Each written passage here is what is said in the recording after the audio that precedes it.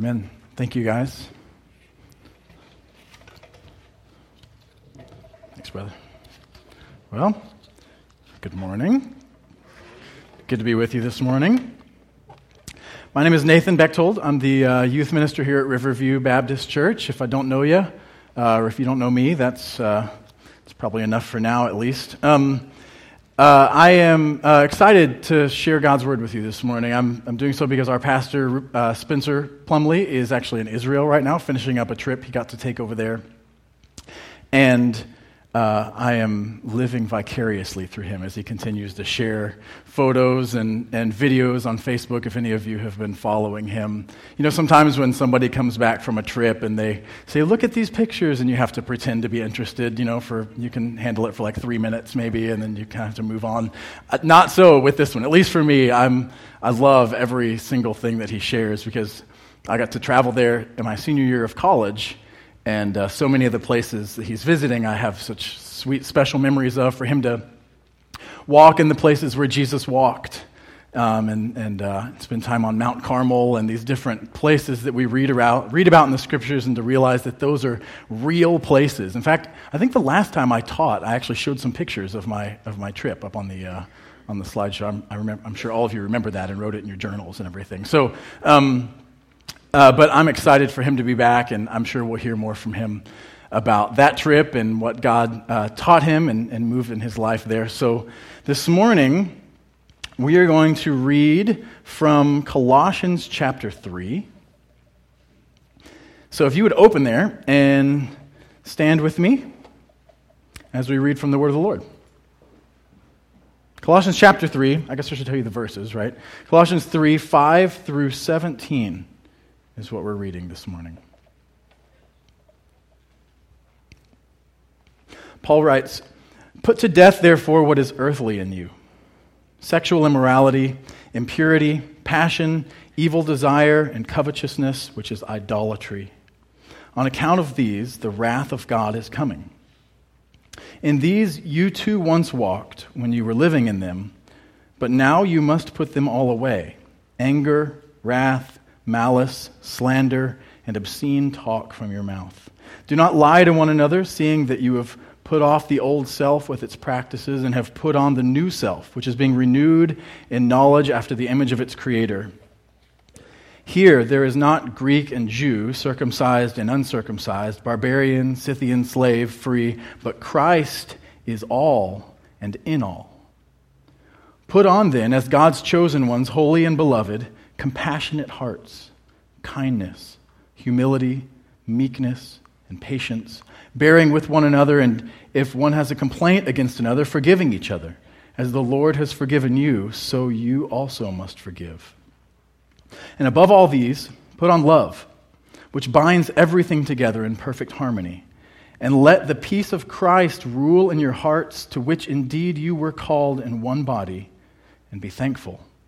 Let the word of Christ dwell in you richly, teaching and admonishing one another in all wisdom, singing psalms and hymns and spiritual songs with thankfulness in your hearts to God. And whatever you do, in word or deed, do everything in the name of the Lord Jesus, giving thanks to God the Father through him." The word of the Lord. Let's pray. Father, we thank you this morning for your word. We thank you for what you want to say to us through it. Help us to hear you. In spite of me or anything else, we ask that you would help us to hear you and to be changed. We thank you for that. We know that you want to grow us and change us, and so we ask you to. Through Jesus' name we pray. Amen. Be seated.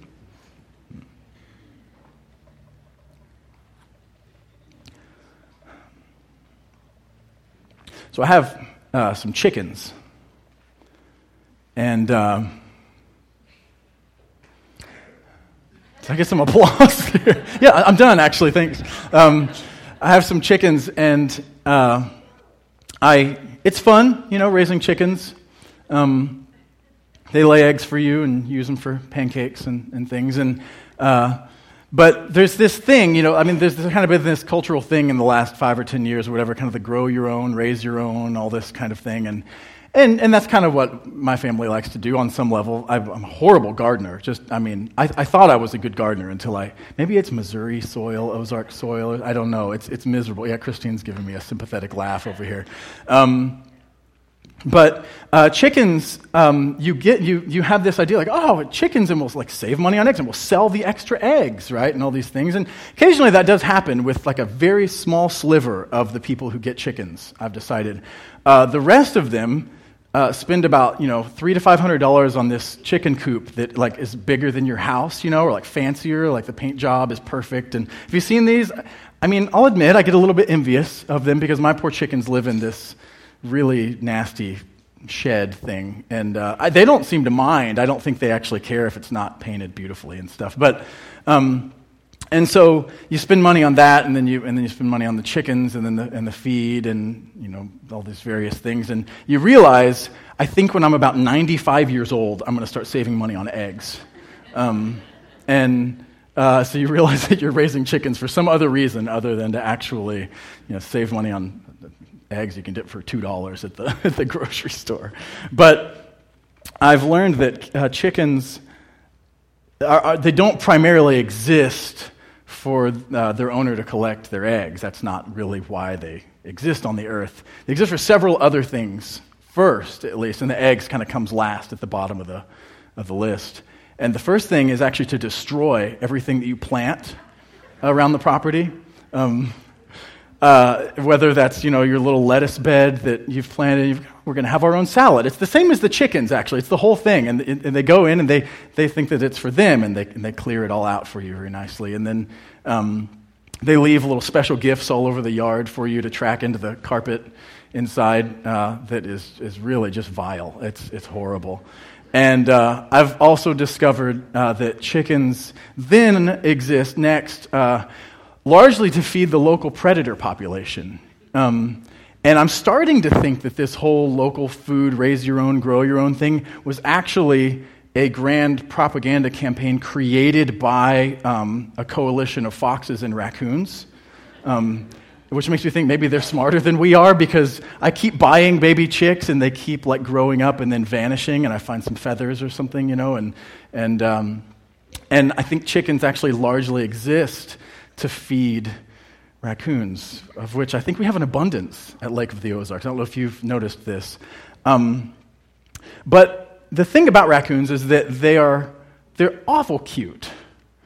I mean, from a distance, they're cute. And so you hate the fact that there's only one penalty for killing my chickens, and it's the death penalty. I'm just here to tell you right now, I'm not going to mince words.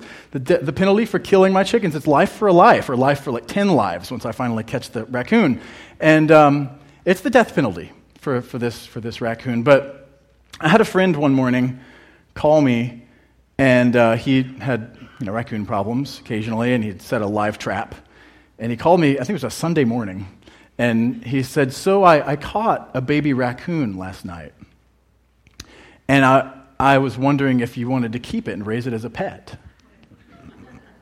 And I kind of thought about it. Sorry, honey. I did. I thought about it just for a minute. I was like, oh, it would be so cute, right? Because they look fun, and I've heard of people doing this. In fact, after the last my early service message, somebody came up to me and they said, my mom had a raccoon and it rode in the front seat of the car. Everybody else had to ride in the back, and it was a pet raccoon, and it rode in the front. And they put clothes on it and took it all over town. And this is a real thing. And so I thought that would be a blast. I told him no, because my better sense got a hold of me, and I realized that would just be a horrible idea all around.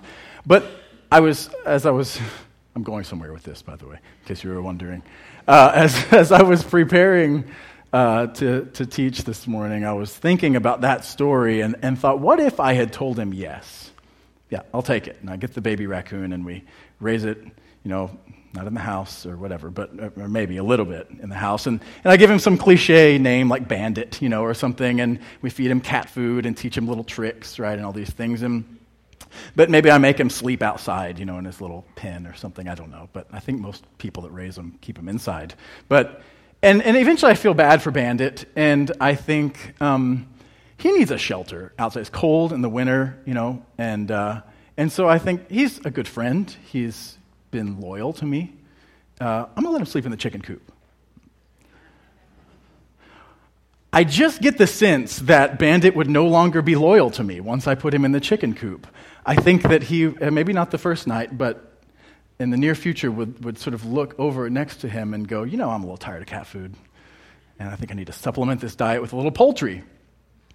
And so as I thought about that, I realized if that happened and I walked out the next morning and my chicken coop was just in shambles and there was no chickens left, and Bandit was looking very fat and plump, I would only have myself to blame for that, right?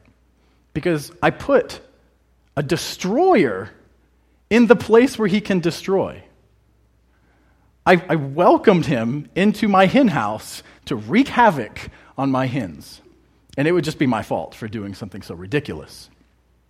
You don't keep a destroyer around, right? And maybe some of you are imagining this, like problematic pet that you have right now. And I'm not going to give you any personal advice on that. I'm just saying generally, we don't like to keep destroyers around, right? We don't like to keep things around that wreck everything.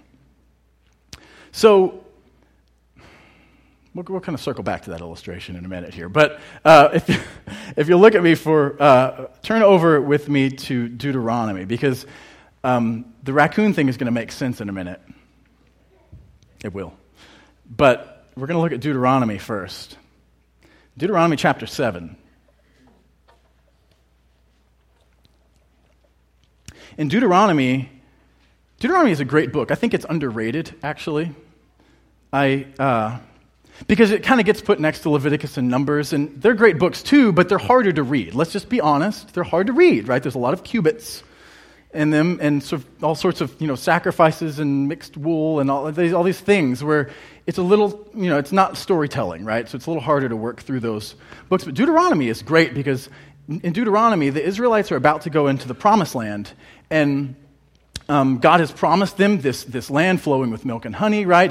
He tells them it's going to be great and that all their needs are going to be provided for, and they don't believe him, and so they have to wander in the desert for 40 years, and meanwhile Moses disobeys God, and so Moses doesn't get to go in the Promised Land. And in Deuteronomy, Moses knows that it's about time to go.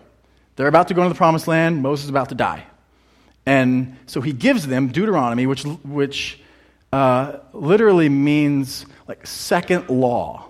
It's the second giving of the law. And he spends some time going over with them the history of where God has taken them, what God has done for them so far, and also how horrible they are and how much they forget all the time what God has done for them and rebel at every turn.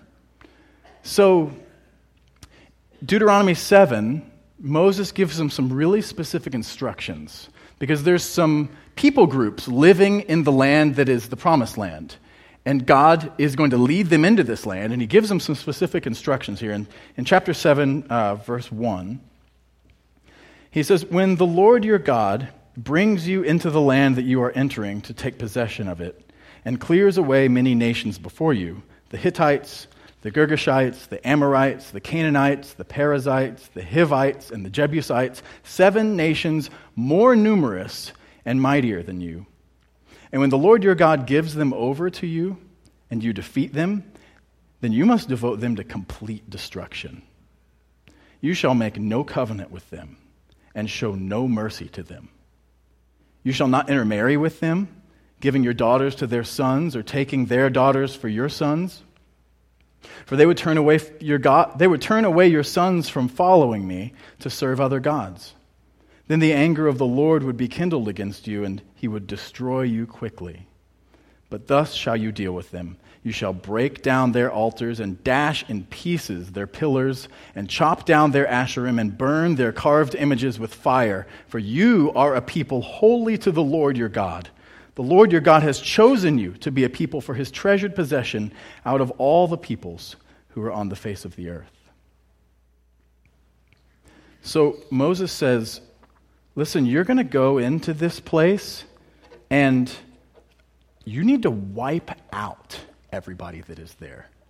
We're talking like total destruction, right? We're talking Kill them all, right? I mean, this is serious stuff, the command that God is giving the Israelites here. It's sometimes a little hard to stomach, right? A little hard for us to go, whoa. I mean, come on, make a little peace treaty with them or something, right? Be nice, right? But no, God says, no, you devote them to destruction. You wipe them off the face of the earth.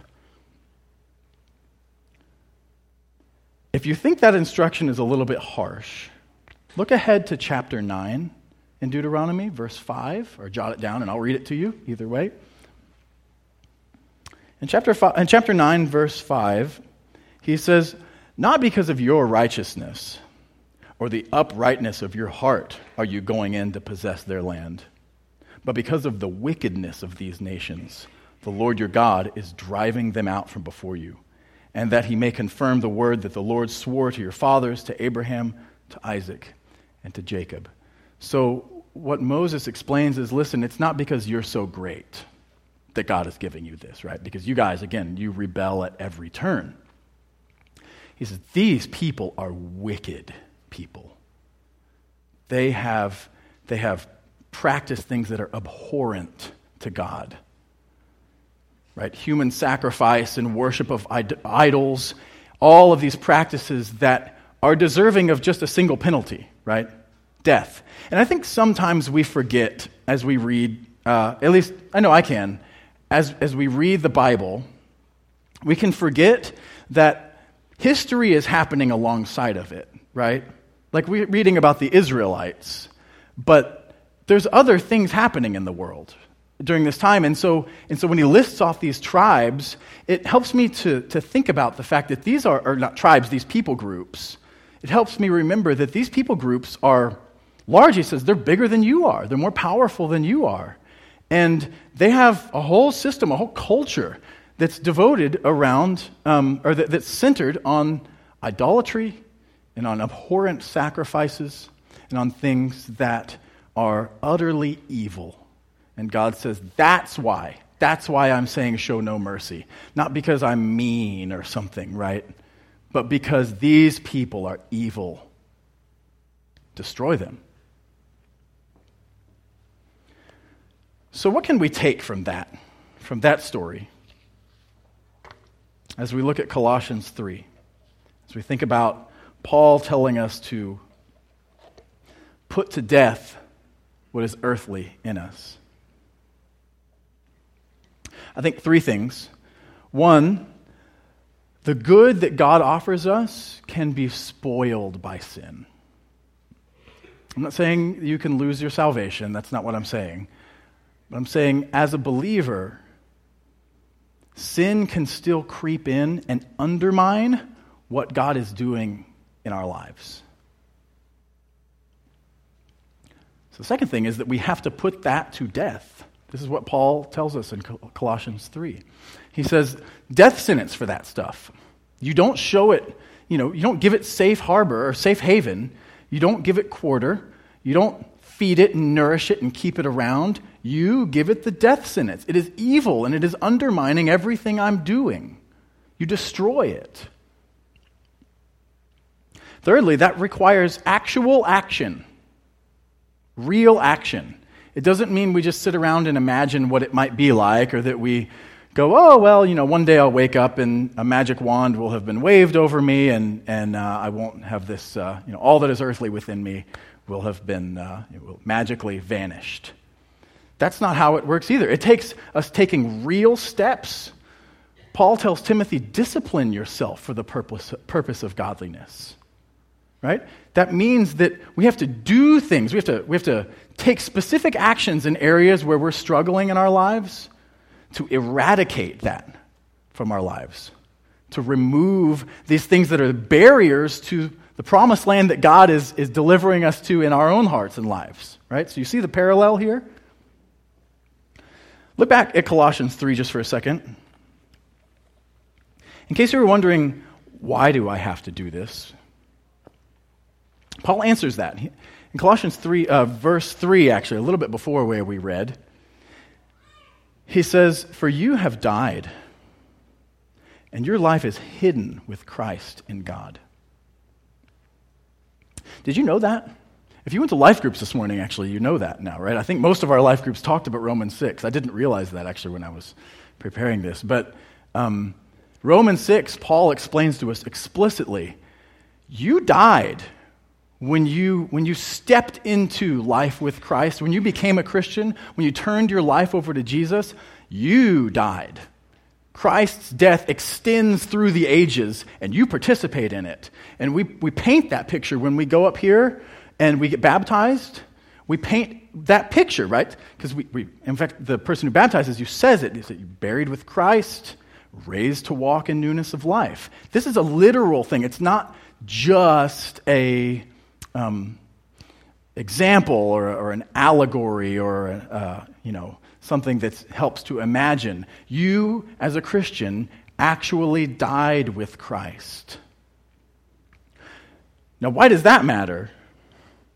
Well, Paul explains in Romans 6 that it means that you're not a slave to sin anymore, because sin and death are inextricably connected to each other in the Scripture, right? You remember in Genesis, when God gives Adam and Eve one rule, right? You just had one rule to follow, and they can't do it, and they break the rule, and he says, okay, death is the sentence for that rule, right?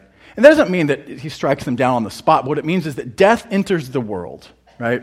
And everything is twisted and broken and ruined as a result of man's rebellion. So death and sin are inextricably connected with each other. And so when Christ comes and he beats death, right, because he dies, and then on the third day he raises from the dead. And so when he defeats death, he also defeats sin, so that sin no longer has power over us. Now, that's really good news.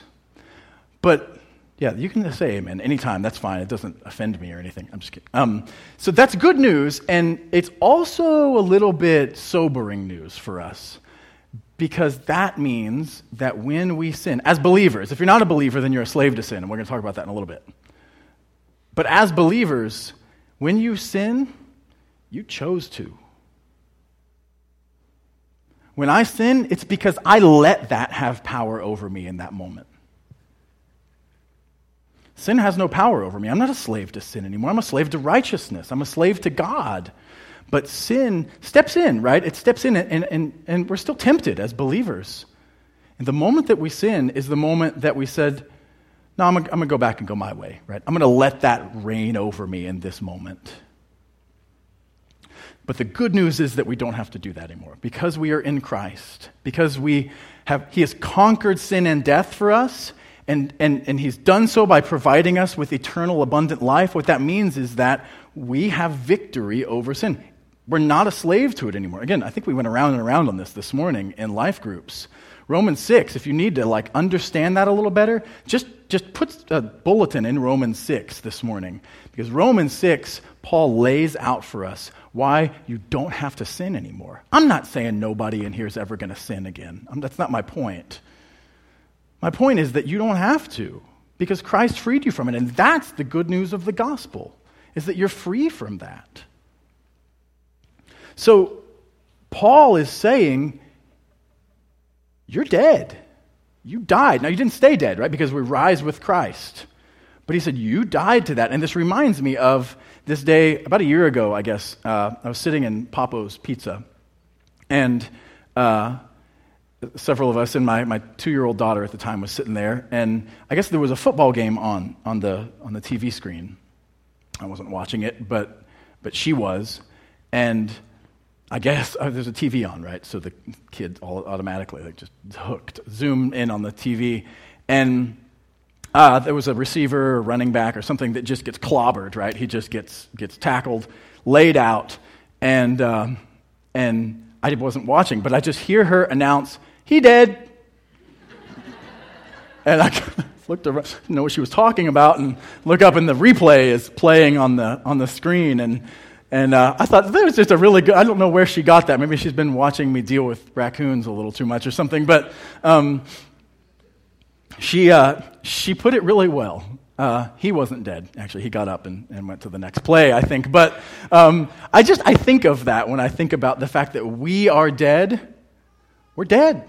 We're dead with Christ to the power of sin, and now we are alive in the abundant eternal life that God offers to us. So this means we died to sexual immorality, impurity, passion, the things that Paul lists off here in Colossians, evil desire, covetousness, anger, wrath, hatefulness, evil speaking about others, inappropriate talk and jokes, lying. These things have nothing to do with our life in Christ. Because we died with Christ and we now live with him, those things have nothing to do with us anymore. They are these little bits, these little vestiges. Paul calls it what is earthly. These things that still remain around, and he says, you put those to death every time you find them. Every time you find them, you destroy them. Secondly, we come to the warning here. Colossians 3:6. We had the command, right? The instruction. Now we have the warning. In verse 6, Paul writes, on account of these, the things that he just listed off there and things I just listed off, on account of these, the wrath of God is coming. Paul says, listen, God takes this stuff really seriously. And I think that we don't like to think about God's wrath culturally. Like I was saying a little earlier, I don't know if it's something about our culture and like niceness is kind of the virtue of the day or something, which it's nice to be nice, but that's not enough, right? And for God, when sometimes I think that can actually be one of the most challenging parts to explain about the gospel in our culture, maybe this is just me, but I think this is true, is God's wrath against sin, right? Because it's easy to go, oh, yeah, God, make your life good, right? Which is true, right? Redemption, God's way makes your life good. It doesn't make you rich and healthy and all these things, but it's the way to live life. But the challenge is to explain you're broken, you're sinful, and God's wrath against that is not good news for you. That's hard to explain, and I think in our culture specifically, for a lot of reasons, I think that's a challenge. And what we have to understand, and I think we have to help people understand, is God's wrath is right. It's justified. Because everything that exists owes itself to God. Everything that exists owes its entire being to him. So we owe our lives to him. It's not like you gave God some special gift when you gave your life over to him, right? Like, oh, thank you, I didn't deserve that, right? That's not how that works. You owed it to him, and he made a way for you to be freed from your sin and to make him your Lord, but to actually follow him into abundant eternal life. And so God's wrath against sin is his right response to the brokenness that we see in our world that we practice every day. And you know what? I think actually our culture could understand this. I think it just doesn't want to. I think there are various bad guys throughout human history that it's really easy to hate, right? Now, no point listing names. You can think of whatever, right? Guys who murdered millions of people or all these things. Easy to hate those guys, right? And I think it would be difficult to find anyone in our culture that wouldn't say death penalty for that one, right? I think almost universally people would agree with that kind of thing. But what we do is we compare ourselves to a Hitler or something, right? And at least culturally, and we think we're not so bad. And maybe this is an American culture. I think this is just a human tendency. And we go, I don't deserve God's wrath. I mean, that guy does, right? Because he's bad news. But I don't deserve God's wrath. And the reality is we do. I mean, maybe you haven't murdered millions of people. I don't think anyone actually in here has, but the reality is your rebellion against God deserves the same penalty, right? It deserves the same penalty because you owe God all of your life and existence and obedience, and you didn't render it to him. You didn't give it to him. And so Paul says, listen, God's wrath is serious business. God takes sin really seriously. So we'll look to the Israelites again for an example. If you go back to Deuteronomy chapter 8, verse 19 and 20, or you can just listen, either way.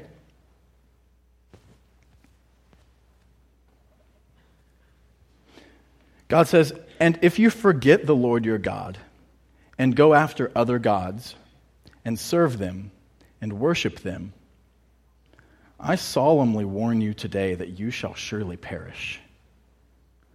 Like the nations that the Lord makes to perish before you, so shall you perish, because you would not obey the voice of the Lord your God."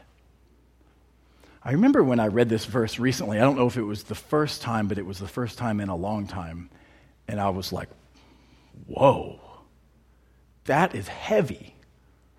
God just said to the people he loves, the people he extended his promise to, that if they rebel the way these nations have rebelled, it's not going to go well for them. In fact, they're going to suffer the same fate as the nations that they're about to drive out and destroy. Because God's wrath against sin is serious business. Do you want to know what happens? Maybe you do already. They don't do well. I'll just put it that way. In Judges, we see Moses issued this warning in Deuteronomy. He said, drive them out. Don't just drive them out. Just don't make treaties with them. You wipe them out. You destroy them. Don't give your sons and daughters to them in marriage. Don't intermingle with them. Destroy them, because they will pollute you. And we look over in Judges, chapter 1, verse 27. In the beginning of chapter 1, Joshua dies. Joshua was leading the Israelites after Moses. Joshua's dead now, and the Israelites have some various judges that rise up throughout the book of Judges that kind of lead them into battle. But at the beginning, it does actually explain that they destroyed some of these people groups. So they go into the promised land, and they wipe out this group, and they wipe out this group, and they wipe out this group. And then we get to verse 27, and it says, Manasseh, which is one of the tribes of Israel, Manasseh did not drive out the inhabitants of Beth-Shean and its villages, or Tanakh and its villages, or the inhabitants of Dor and its villages, or the inhabitants of Ibleam and its villages, or the inhabitants of Megiddo and its villages, for the Canaanites persisted in dwelling in that land. When Israel grew strong, they put the Canaanites into forced labor, but did not drive them out completely. Moses warned them about this. He said, don't do that. And here we go. We find them doing it. And if you look into chapter 2, in verse 11, it says, And the people of Israel did what was evil in the sight of the Lord, and served the Baals. And they abandoned the Lord, the God of their fathers, who had brought them out of the land of Egypt. They went after other gods from among the gods of the peoples who were around them, and bowed down to them. What a tragic story. Before long, the Israelites are serving other gods, right? And God keeps his promise to them, right? Continually, God says, okay, destruction's coming your way. And they end up in slavery, paying tribute to nation after nation, again and again, as they continue to rebel against God. And because initially they never destroyed these people that God told them to get rid of, to put to death this evil among them. They just kind of coexisted with it, lived among it. I've been reading through the Old Testament in my morning Bible readings, and what's great is that when you hit Joshua, even before some, but when you hit Joshua, it's just some really engaging storytelling for book after book after book, through Judges and Samuel and Kings and Chronicles and these. It's storytelling, but here's the theme that emerges, among several other themes, but here's the theme that emerges in these stories, is that God says he calls somebody to serve him, to serve his people, right? To lead his people and to serve him and to obey him. And often that person does serve him for a little while. Not always, but often that person will obey and will serve him in some way. But what happens time and time again and again is that at some point that person turns their heart away from him. In fact, this happens without fail to every person that God calls to himself, except for just a few. Elijah, David. In fact, of the kings of Israel, David stands almost alone. God explains later, David, he says he's the only one, except for the incident with Bathsheba. God actually says that. He's the only one who stayed faithful and devoted to me. In fact, we see the story of a prophet in the book of 1 Kings. I believe it's 1 Kings. There's a prophet who God says, hey, you need to go deliver some news to one of the kings of Israel. And it's bad news because that's mostly what the prophets delivered in these books, because the kings were rebelling against God. And so the prophet goes, and God tells the prophet, he says, don't stop along the way. Don't eat anywhere. Don't drink anywhere. You go deliver the news, and then you go home. God gives him that command. In fact, the prophet explains that to someone else, that God told me to do this. So the prophet goes and gives the king the bad news, and the king is, of course, not happy about that. And don't fault me for getting a couple of the details of this story wrong. I'm kind of summarizing here. But he gives the king the news, and then the prophet leaves. And on the road, on the way home, is sort of pulled aside by someone else. And they say, come have dinner with me. The Lord told me to tell you to come have dinner with me. And he says, no, I can't do that. And he pleads with him. This man says, come have dinner. God told me you should have dinner with me. And the prophet says, okay. And the moment the prophet has dinner and then leaves that house, he is killed by a lion in the road. What a strange story, right? What an amazing, bizarre kind of story in the middle of this prophet. He just did what God told him to do. He just obeyed God and took the message to the king. But he disobeyed God in this key area, and God said, that's it. You're done. It's just this picture of how God's wrath against sin is righteous and serious. And over and over and over, we see this cycle in the Old Testament of rebellion against God and of the punishment. And probably the best or worst example is King Solomon. King Solomon had it all, right? He's David's son. He inherits the kingdom. David was this warrior poet king, and he conquers all these surrounding areas, and he makes them part of the kingdom of Israel. And with almost his dying breath, he leaves the kingdom to Solomon. And Solomon pleases God. God says to Solomon, ask for anything and I'll give it to you. And Solomon says, give me wisdom because I don't know how to rule your people. And God is so pleased with that he gives Solomon wisdom, and he says, I'm going to give you wealth and a kingdom and carry on your line, right? God blesses him immensely by this. Solomon rules over an unprecedented kingdom in the history of Israel. The wealth that Solomon had was almost unimaginable. He was just brought truckloads of gold in tribute by people. He builds an enormous house of the Lord. He loved God. He obeyed God. But he did this thing that sort of messed everything up, and that was taking 1,000 wives. Just a little small thing. Give or take a few hundred. Takes 1,000 wives, and he takes them from the surrounding nations that worship idols, and the exact thing that Moses warned the Israelites against happens. Moses told them, don't take their daughters as your wives, don't give your sons as their husbands, don't do it. And sure enough, Solomon, the one who wrote Proverbs and Song of Solomon and Ecclesiastes, this unbelievably wise, devoted king, at the end of his life, the Bible tells us, ends up turning his heart away from the Lord. His heart is turned towards idols because of all these people that he's brought into his household that their hearts aren't turned towards the Lord. Their hearts are turned towards worshiping idols.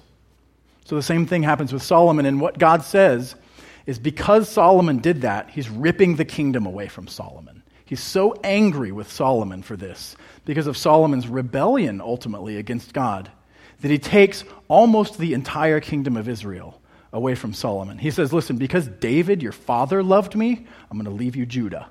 I'm going to leave you a sliver. I'm taking the rest of it away from you and your family. So Solomon's son, Rehoboam, loses almost all of the kingdom. In history, Israel, throughout Israel's history, is never the same after that. They never have the high point that they did with Solomon. And it's due in large part to Solomon's rebellion against God, because he brought these people groups in that God said, don't associate with them. They will pollute you. They will pollute you.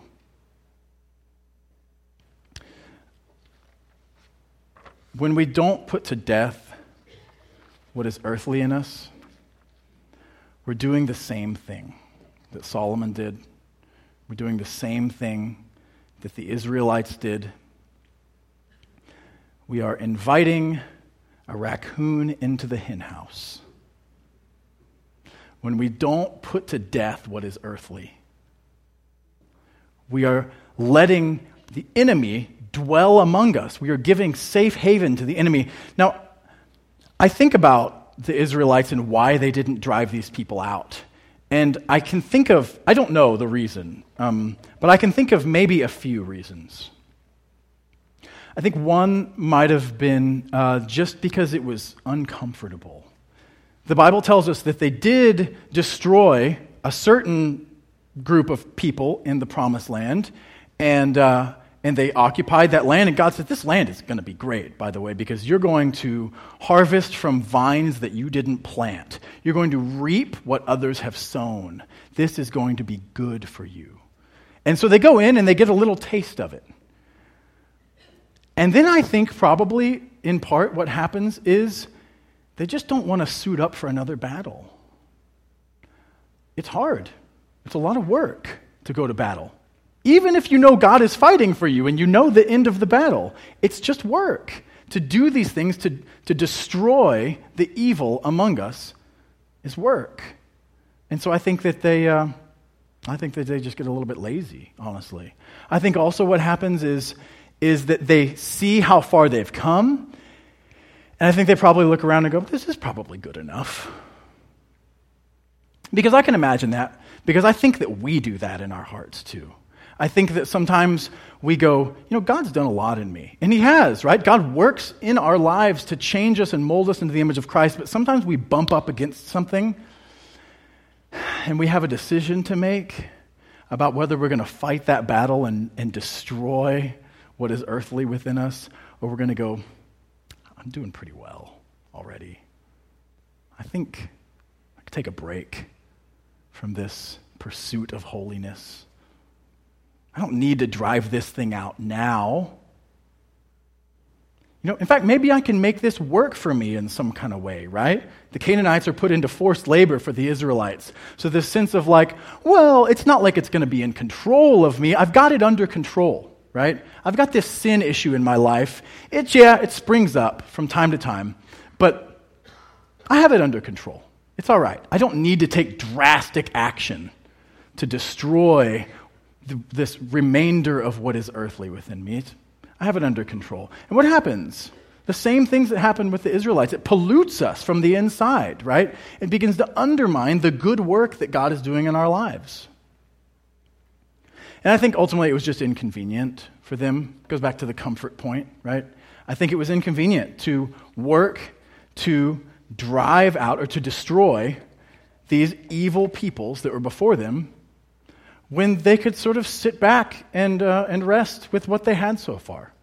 And I think this is the same way it is for us, right? The pursuit of holiness is not a convenient pursuit because as Paul tells Timothy, it's discipline, right? Discipline for the purpose of godliness. So this isn't something that's convenient, and I think that we fall into some of the same traps that the Israelites did. We don't destroy the vestiges, the little bits that hang on of what is earthly and what is evil, because sometimes it's hard. It requires doing hard things.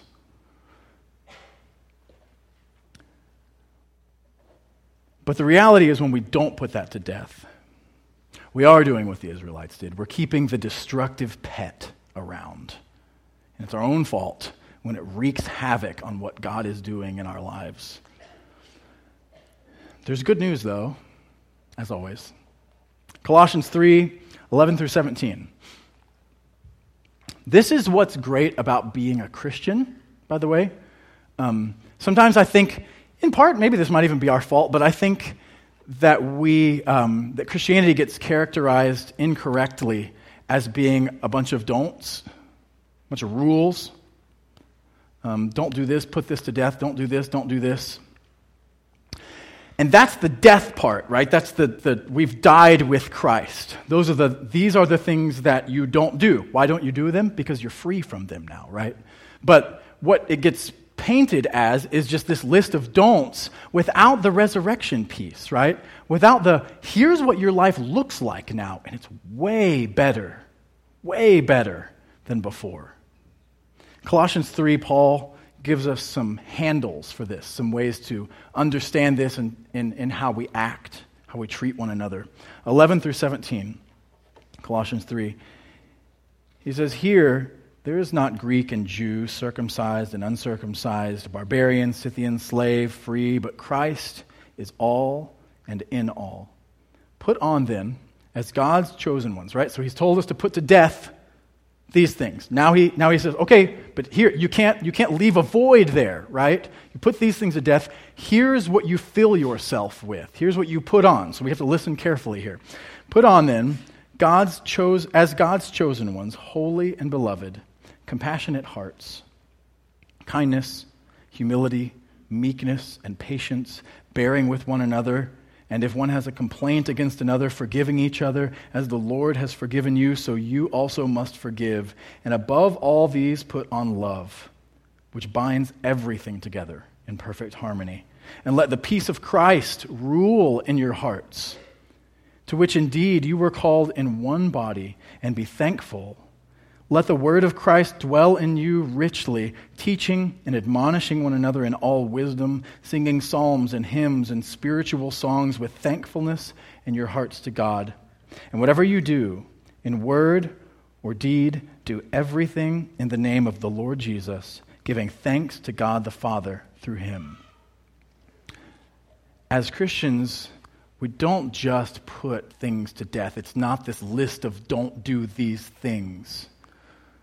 Paul says, put on this over here, this abundant life God has offered you here. Put these things on. That takes action too, right? Putting to death takes action, and then clothing ourselves with something takes action, with what Christ offers us. This takes doing.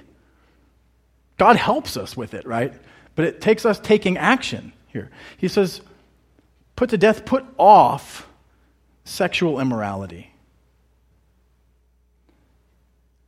Put on compassion and humility. Can you see how those things are, in a way, opposites of each other? Sometimes we think the opposite of sexual immorality is sexual morality, which it is in a way, but the opposite of lust is not lusting. The opposite of lust is compassion. The opposite of seeing a person and desiring what God has said no to is seeing a person and praying for that person. What if God could change our hearts to be that way?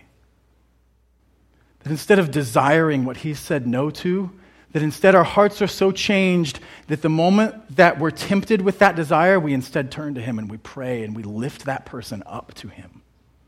God wants to do that in our lives and in our hearts.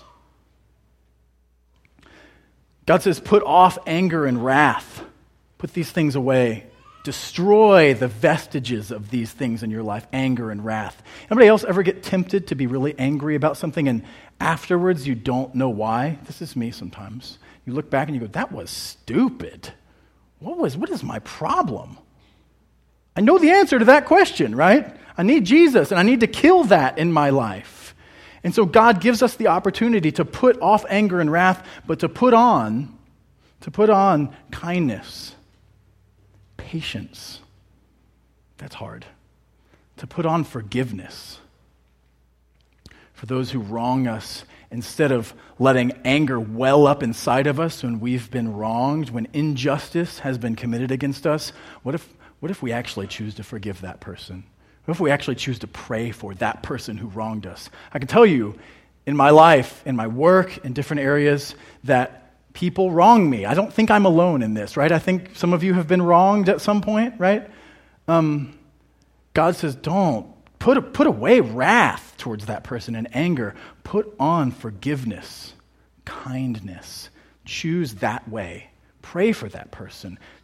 And don't just pray for them. Be kind to them, right? Like step into kindness towards that person. Serve that person. He says, put off evil talk, coarse joking, inappropriate speech, these things that have nothing to do with who we are in Christ, but put on thankfulness. Because this is we should be known for this as Christians. We should be known as being people who are thankful in all things. He says, put on thankfulness. Let the word of Christ dwell among you. Sing his words to each other, which is what we've been doing this morning. Sing his words to each other. Remind one another of the things that are true that sometimes we forget, right? Because we get surrounded with circumstances or temptation comes our way and we forget that we're free from sin. Come alongside one another and speak truth to one another. Encourage and love and build up. So I'm going to end with a question. And the question is, where does God find you in all this today? Maybe where you are is that you are under the wrath of God today. And maybe I'm the first, or maybe not, but I want to tell you that you don't have to be under God's wrath anymore. And that is really good news. God's wrath against sin is real and just, but you don't have to be under it because Christ provides a way out. Jesus died for your sins. He rose again to free you from that sin. And now God invites you to join him in eternal abundant life. Not join him in meaningless religious practice. To join him in daily walking and knowing him, walking alongside him. That means repenting. It means turning away from sin and self. It means going God's way, not my way. Repenting means I was going this direction and I go exactly the other direction. I was going east and now I go west, right? It means turning around and going exactly the opposite direction.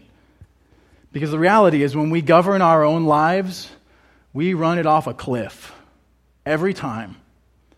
And God is calling you to repent.